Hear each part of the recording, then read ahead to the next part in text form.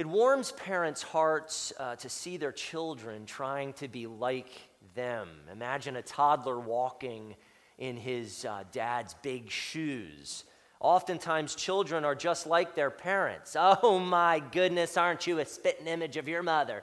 Or like, he's a chip off the old block, huh? And children, they emulate their parents, and for good reason. For years, they watch and listen and learn.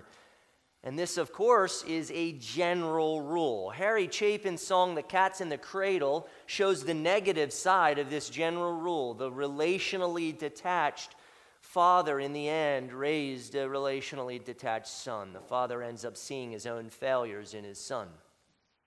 But the opposite is also true. By God's grace alone, many children, they grow up to embrace the faith and faithfulness of their parents. See, they saw faith and faithfulness up close. They learned it, and they were blessed by it. And though it sometimes may take a while, they end up emulating it. We look at the life of Jesus Christ, and we realize, like Father, like Son. His perfections prove his begottenness. In John 12:45, Jesus preached, "And whoever sees me sees him who sent me." He said to Philip, "Whoever has seen me has seen the Father." We know the Son belongs to the Father by seeing how the Son emulates the Father. Jesus is the image of the Father, the exact imprint of his Father's nature. And God created us in his image, and that image has been disfigured by sin. But through the Son, we are adopted by the Father. The good news is that by God's grace and Spirit, God's image is being restored to us that we may be like him. As Paul wrote, our new self is being renewed in knowledge after the image of its Creator. We have been predestined to be conformed to the image of God's Son, as Paul wrote in Romans 8. And because we belong to the Father, the call on our lives is what Jesus preached in the Sermon on the Mount. You therefore must be perfect as your heavenly Father is perfect. Our Father calls us to, like Father, like Son. See, salvation is not simply just a get-out-of-hell-free card. Salvation is identity transformation unto ongoing behavior modification and divine emulation, ending in the consummation of divine confirmation. In other words, we are adopted and given a new identity in order to be like our Heavenly Father, holy, righteous, and good. The work of conversion has begun in us, and our Father will complete this work as he promises in Philippians 1:6. Our Father will make us like him as he promises in 1 John 3:2. Beloved, we are God's children now, and what we will be like has not yet appeared, but we know that when he appears, we shall be like him, because we shall see him as he is. What's my point? Brothers and sisters, we need to know our Father's heart.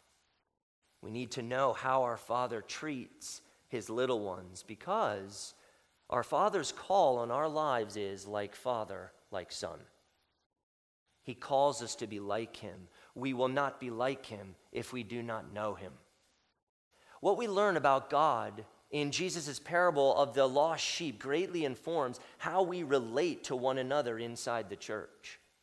We need to know the Father in order to know how to treat one another. Each section of Matthew 18 is interconnected. The order of the verses is important, significant, and the parable of the lost sheep is central to the chapter. This little parable helps us understand the whole chapter.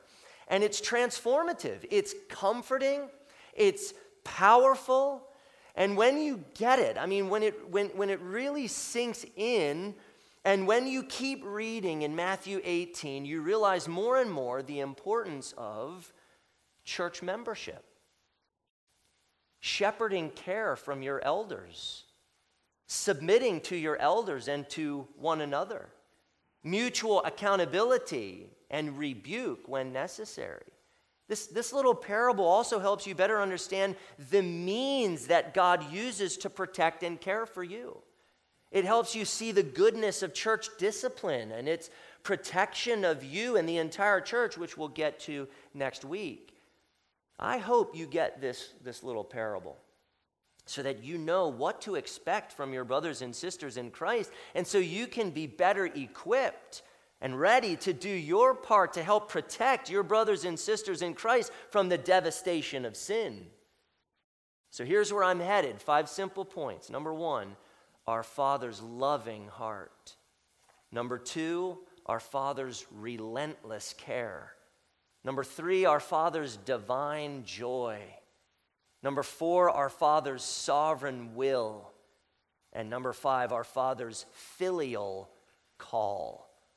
First, our Father's loving heart. Matthew has already taught us a good bit about our Father's loving heart. Remember the Sermon on the Mount when Jesus taught, love your enemies and pray for those who persecute you, so that you may be sons of your Father who is in heaven, for he makes his sun rise on the evil and on the good, and sends rain on the just and on the unjust. We are called to love, folks, because our Father loves. When Jesus taught us, his disciples, how to pray, he said, your Father knows what you need before you ask him. He taught them to pray, our Father, give us this day our daily bread and forgive us our debts, precisely because our Father knows us and he cares for us. Jesus taught about anxiety and how much the Father feeds and cares for these little birds and how he dresses little flowers of the field with radiant beauty, and how much more valuable his children are to him than birds and flowers. The Father has a loving heart, a loving disposition toward his precious little ones. Jesus also talked about how earthly fathers, they give good gifts to their children, and he said, how much more will your Father who is in heaven give good things to those who ask him? Our Father's loving heart compels him to respond and to give good things to his precious little ones. In Matthew 10, Jesus encouraged his disciples not to fear men, but to fear God, because God is sovereign and he has the hairs on their head all numbered. No sparrow falls to the ground without the Father's will, and God values his children more than sparrows. So they can be absolutely confident and comforted that their lives are firmly in his sovereign and loving hands. In Matthew 11, Jesus talked about the Father revealing precious gospel truths to little children, and he said, yes, Father, for such was your gracious will. The Father's heart is gracious and kind. Folks, this is one reason Lectio Continua preaching, or preaching sequentially through whole books of the Bible, is so valuable, because we can follow the author's line of thought. Matthew is leading us somewhere here. He wants to show us in part the extravagant love of our Heavenly Father. So then we come to verses 1 through 9. And isn't the Father's loving heart manifest in verses 1 through 9? You have to look maybe pretty hard, but it's there. God's judgment, right, is terrifying in verses 6 through 9, in part because of the extent of God's love for his little ones. The millstone sea drowning is forceful because of the Father's love of his precious little ones. The woes to the world and tempters are forceful because of the Father's love of his precious little ones. Jesus' warnings about sin and hell, they're forceful because of the Father's love of his precious little ones. Can you see it in the text? As we unpack verses 10 through 14, I think you're going to sense the Father's profound love for his little ones who are so valuable and so important to him. Second, our Father's relentless care. Look at the second half of verse 10. For I tell you that in heaven their angels always see the face of my Father who is in heaven. It may actually be the face of your Father who is in heaven. Well, what does that mean? What does that mean? It's a mystifying verse. Does verse 10 mean that every little child has a personal guardian angel, or every Christian? I don't think so. Scripture doesn't give clear evidence that one angel is assigned to one person. That's more of a Jewish idea rooted in extra biblical texts. We need to be careful that other religions or our culture or religious art does not shape our beliefs, but that Scripture alone shapes our beliefs. Angels are real, but much of what people believe about them is folklore. Some think angels refers here not to heavenly beings, but to the souls of little ones after death, that they are in the presence of God, seeing his face. In other words, don't despise these little ones because their destiny is the presence of God. Well, that might be, but probably not. Here's a more likely meaning of verse 10. God created angels. They are real. They are God's servants. Notice in verse 10, the angels are not continually on earth. They are in the presence of God in heaven. Angels are always ready to take direct orders from God to protect and preserve God's little ones. Psalm 91, verse 11 says, "For he will command his angels concerning you to guard you in all your ways." Hebrews 1, verse 14 says of God's angels, "Are they not all ministering spirits sent out to serve for the sake of those who are to inherit salvation?" God sends out his angels from his presence to serve his little ones. The angels are agents of the Father's relentless care. God tells his angels to go and serve his little ones, and the angels gladly and immediately go. And doesn't this relate to the Lord's Prayer? We pray, "Thy will be done on earth as it is in heaven." God's will is being done in heaven as the angels joyfully do his bidding. Psalm 103, verse 20 says, "Bless the Lord, O you his angels, you mighty ones who do his word, obeying the voice of his word." These beautiful and mighty creatures are ever beholding the face of God and ever doing his will and ever doing his pleasure. And when he deploys them to go and serve his little ones, they go immediately and they serve his little ones. I think Calvin was right to say, quote, "Let us rest satisfied with holding that the care of the whole church is committed to angels to assist each member as his necessities shall require." End quote. Saints, God has an army of ministering spirits ready to help you and help me. Why? Because he deeply loves us and is ever caring for us. Your heavenly Father is ever promoting and ever preserving your well-being. His care for you is truly relentless. And I don't think we should get weird with verse 10. Let's not get weird with verse 10 and create this fantastical doctrine of angels from it. That would be to miss the point. The point is, the Father is always aware of your needs and is always caring for your needs because you belong to him. If we're not careful with verse 10, we may trust in angels instead of the Father. We may be in awe of angels instead of being in awe of the Father. And that's called idolatry. Our comfort in life and death is not the presence and protection of angels, but that our Father is caring for us, body and soul, in ways that we do not fully understand. One scholar warned, and I think this is appropriate, quote, "It is bad doctrine that makes creatures secure by creatures. We should not look to angels to preserve us, but to God. Anything less is superstitious at best and blasphemous at worst." End quote. Don't make much of angels. Make much of God. Be comforted that the Father cares for you and your brothers and sisters in Christ, indeed the entire church, and deploys an army of ministering spirits to protect you, his little ones, along your pilgrim way to the celestial city. Now look at verse 12. Jesus asked his disciples a question. What do you think?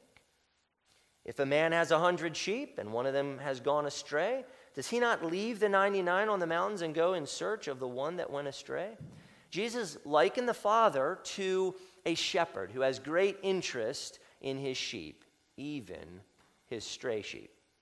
Jesus tells this parable to teach them about their Father so that they can be like him. In Luke 15, Jesus tells a similar parable, except there the sheep are lost unbelievers. And God goes after them and finds them, and they repent and are saved. It's an evangelistic parable. Here, the parable is different. Jesus speaks of a wayward believer who falls into sin and strays from the church. For a time, they wander from the church and its safety, and they pursue that which harms them and that which could absolutely kill them. But their shepherd, their Father, loves them. His heart is gracious. His heart is kind. So he goes after his little strays. He doesn't forget about them. He doesn't consider them lost for good. He goes and gets them because they belong to him, and he brings them back. The Father uses his gracious and powerful means to bring his strays, his stray sheep, his stray little ones back into the security of the church where his relentless care is enjoyed. Do you know someone that has professed faith at some point, but has wandered from Jesus and wandered from the church? Do you know professing believers who are disconnected from the church? Now, they may not belong to the Father. They may not be true sheep. They may actually be goats, similar to the false teachers in 1 John 2:19. It can be said of many who are disconnected from the church, they went out from us, but they were not of us. For if they had been of us, they would have continued with us, but they went out that it might become plain that they all are not of us. When people walk away from the faith and or walk away from the church, it may be that they never truly belong to the Father. That's very possible. That said, for those who do belong to the Father, and this is our hope and this is our prayer for those who have confessed Christ but are wandering and are disconnected from the church, our Father will go and get them. Pray for it. If they belong to the Father will go to them, the Father will find them, and the Father will bring them back. It is his sovereign will. It is his sovereign pleasure. It is the promise of this parable. It is the promise of the gospel. We do not have exhaustive knowledge of God's plans or of the spiritual conditions of others.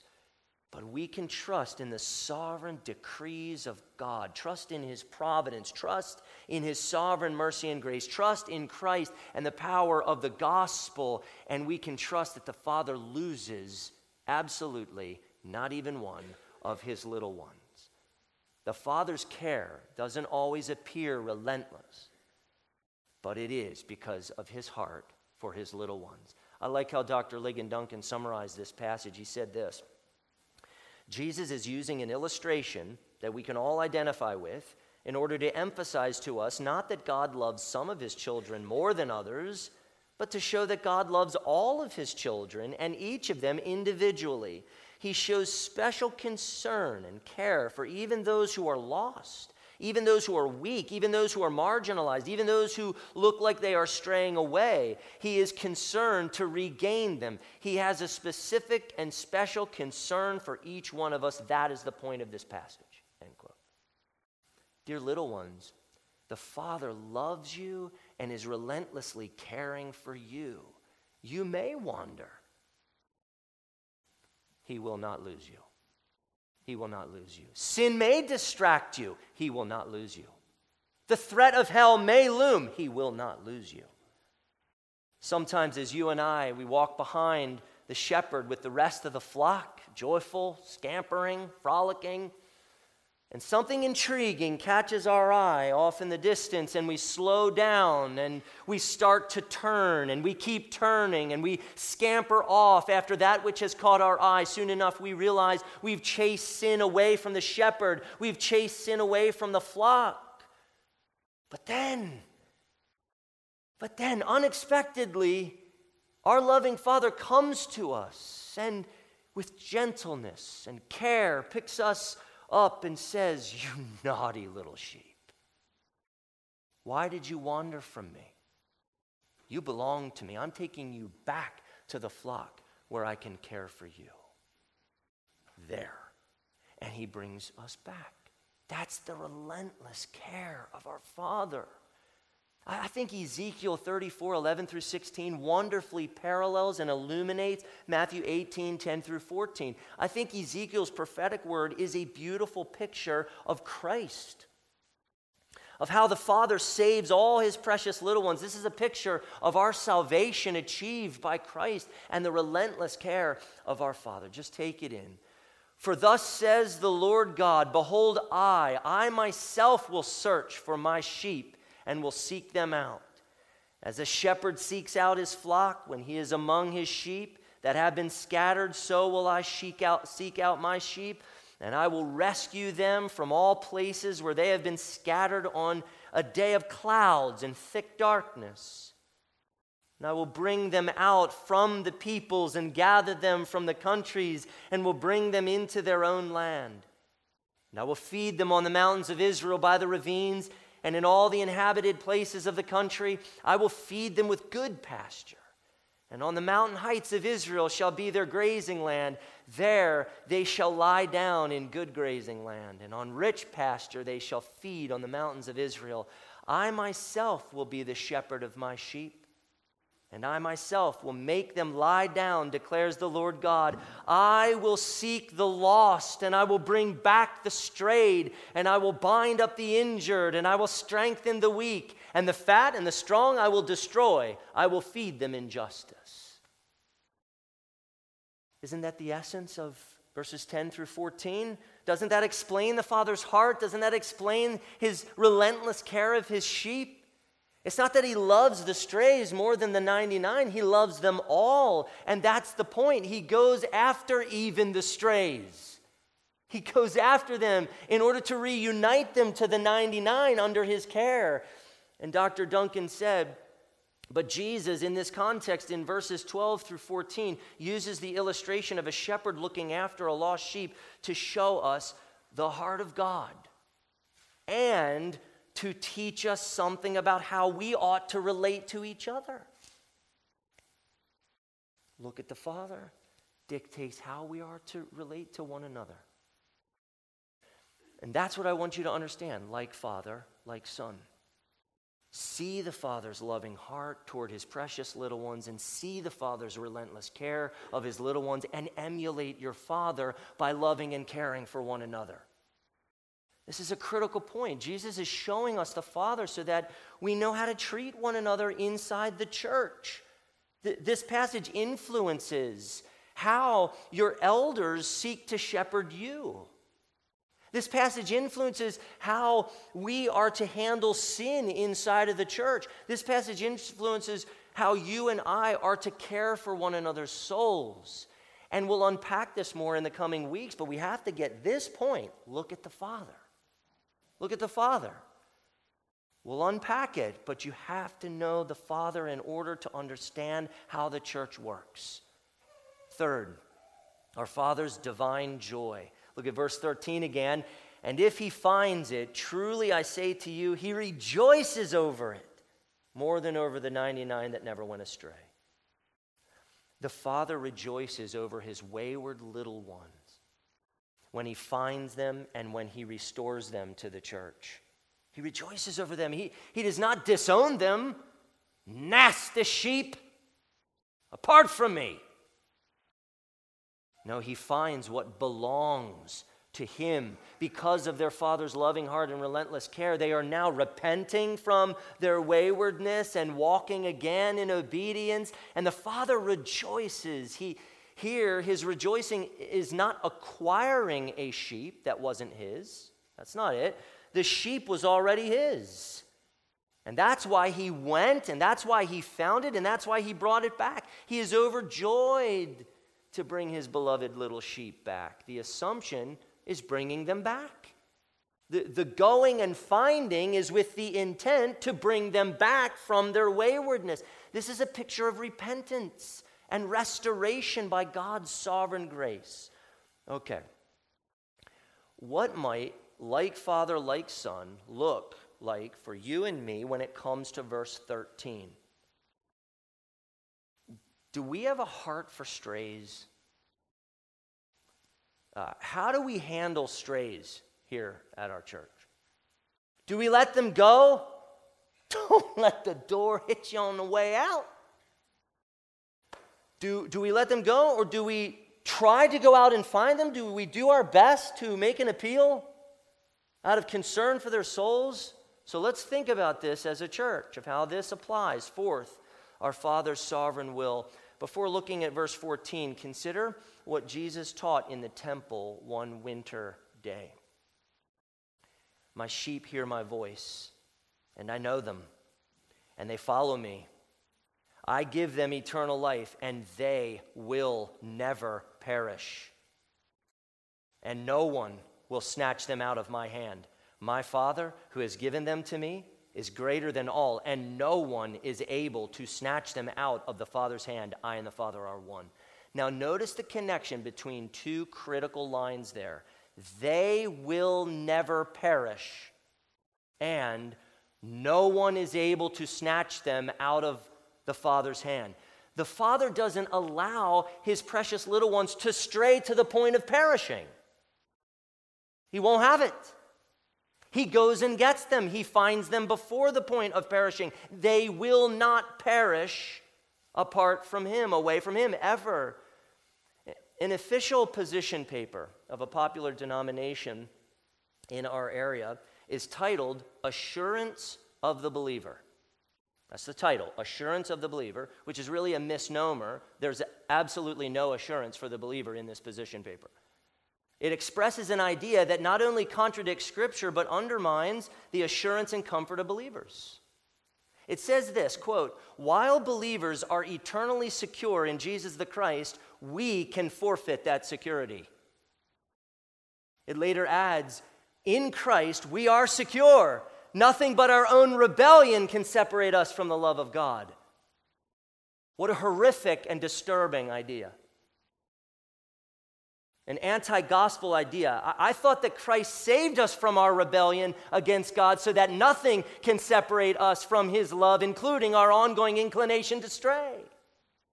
The idea that God is unable to keep his little ones in his grace and protection is no gospel at all and is contrary to Matthew 18 and many other passages of Scripture. That kind of theology lays a huge, massive burden on believers and leads them right into insecurity, despair, and hopelessness, or pride, self-reliance, and legalism, and ultimately undermines their assurance, undermines their comfort in the Father's love and relentless care.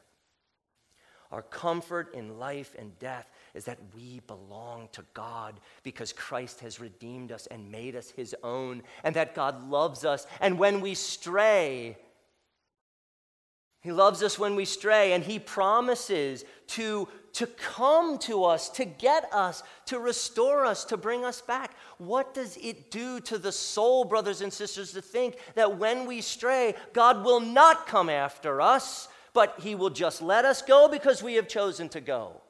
What does that do to your soul? That's not gospel. The work of grace, the Father begins, the Father completes. Think carefully about verse 14. So it is not the will of my Father who is in heaven that one of these little ones should perish. Now hear the connection to John 10. They will never perish, and no one is able to snatch them out of the Father's hand. Now, will of God is a nuanced phrase. As R.C. Sproul noted, it can refer to the counsel of God, the plan of God, the decrees of God, the disposition or attitude of God, as well as other things. So it's nuanced. In verse 14, I think Jesus is referring to the decretive will of God. God has not decreed that even one of his little ones should perish. His sovereign decree is their security. Therefore, they are forever firmly and securely in his hand. They will never perish, as Jesus told us. He has sovereignly decreed it. Therefore, as verses 12 and 13 describe, when they stray, he goes after them and makes sure to bring them back. He doesn't leave them in their sin to perish. He finds them and he brings them back because they belong to him and are very precious to him. He wants them, and our Father's loving heart, relentless care, divine joy, and sovereign will do not encourage straying. Quite the opposite. They secure the close walk behind the good shepherd and alongside of his other sheep. Sovereign grace warms our hearts so that we don't want to stray, but that we want to stay close to the good shepherd. We want to stay close to the other sheep. Knowing that God will come get you doesn't promote ungodliness. It gives comfort that motivates godliness. Theology matters. Be comforted by the truth of God's sovereign grace and election. Fifth, our Father's filial call. Filial call. Filial is that which relates to son or daughter. Our Father's filial call is his call for us as his children to be just like him. Like father, like son. Look at verse 10 where Jesus began this section. See that you do not despise one of these little ones.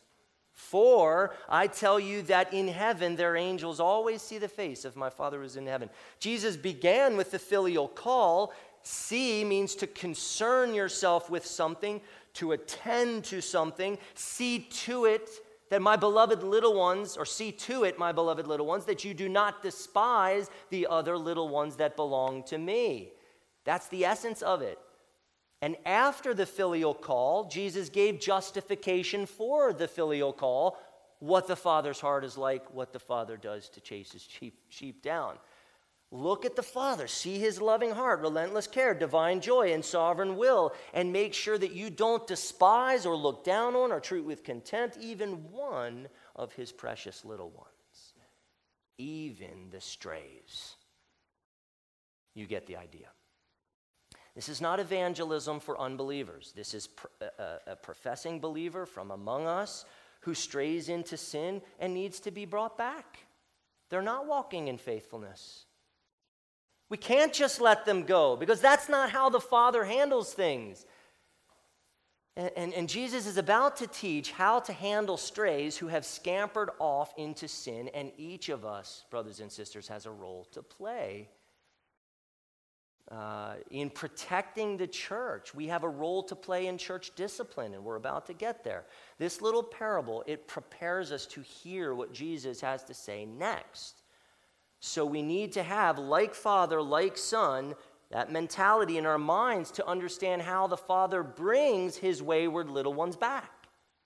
I read something pretty cool from this site, www.sheep101.info. It was interesting. I read this. Sheep are very social animals. In a grazing situation, they need to see other sheep. In fact, ensuring that sheep always have visual contact with other sheep will prevent excess stress when moving, handling, or housing them. According to animal behaviorists, a group of 5 sheep is usually necessary for sheep to display their normal flocking behavior. A sheep will become highly agitated if it is separated from the rest of the flock. Did you hear that? I wonder if you heard that. A sheep will become highly agitated if it is separated from the rest of the flock. Being with the flock is really the only protection sheep have. You see, sheep don't handle swords and guns very well. They've got to be with the group to stay protected by the flock. If they're not with the flock, if they're not being protected with the flock and sense that they're agitated, they're unsettled, they're unsafe. When the Father finds and brings back one of his precious little ones, he brings them back into the safety and the fellowship of the church, which is essential to their assurance, peace, joy, and comfort. Now, a lot of dots, I think, are going to connect as we move along in Matthew 18. Did you know that each of you has a role in protecting one another from the devastation of sin? Your souls are their business. Your souls are their business. They should be asking. We should be helping. If we let each other alone, we do not have the heart of the Father. Father doesn't leave us alone. It's true. I've made the case that the Father goes and gets his wayward little ones, but I haven't explained how he does it practically. And we're going to begin to unpack that next time. But let me give you a taste of it. Listen to this quote from this great study Bible. His eagerness to seek the lost and his rejoicing when he finds the lost must be reflected in believers' readiness to approach and correct a sinning brother in order to gain him. Our Father's filial call to us is to go to our brothers and sisters in their sin and to seek to bring them back from their waywardness. We all sin, and we all need each other's accountability and correction. I believe that God goes after his straying little ones through the shepherding ministry of the local church and the accountability provided inside the local church. Again, this is why church membership is so vital for your well-being.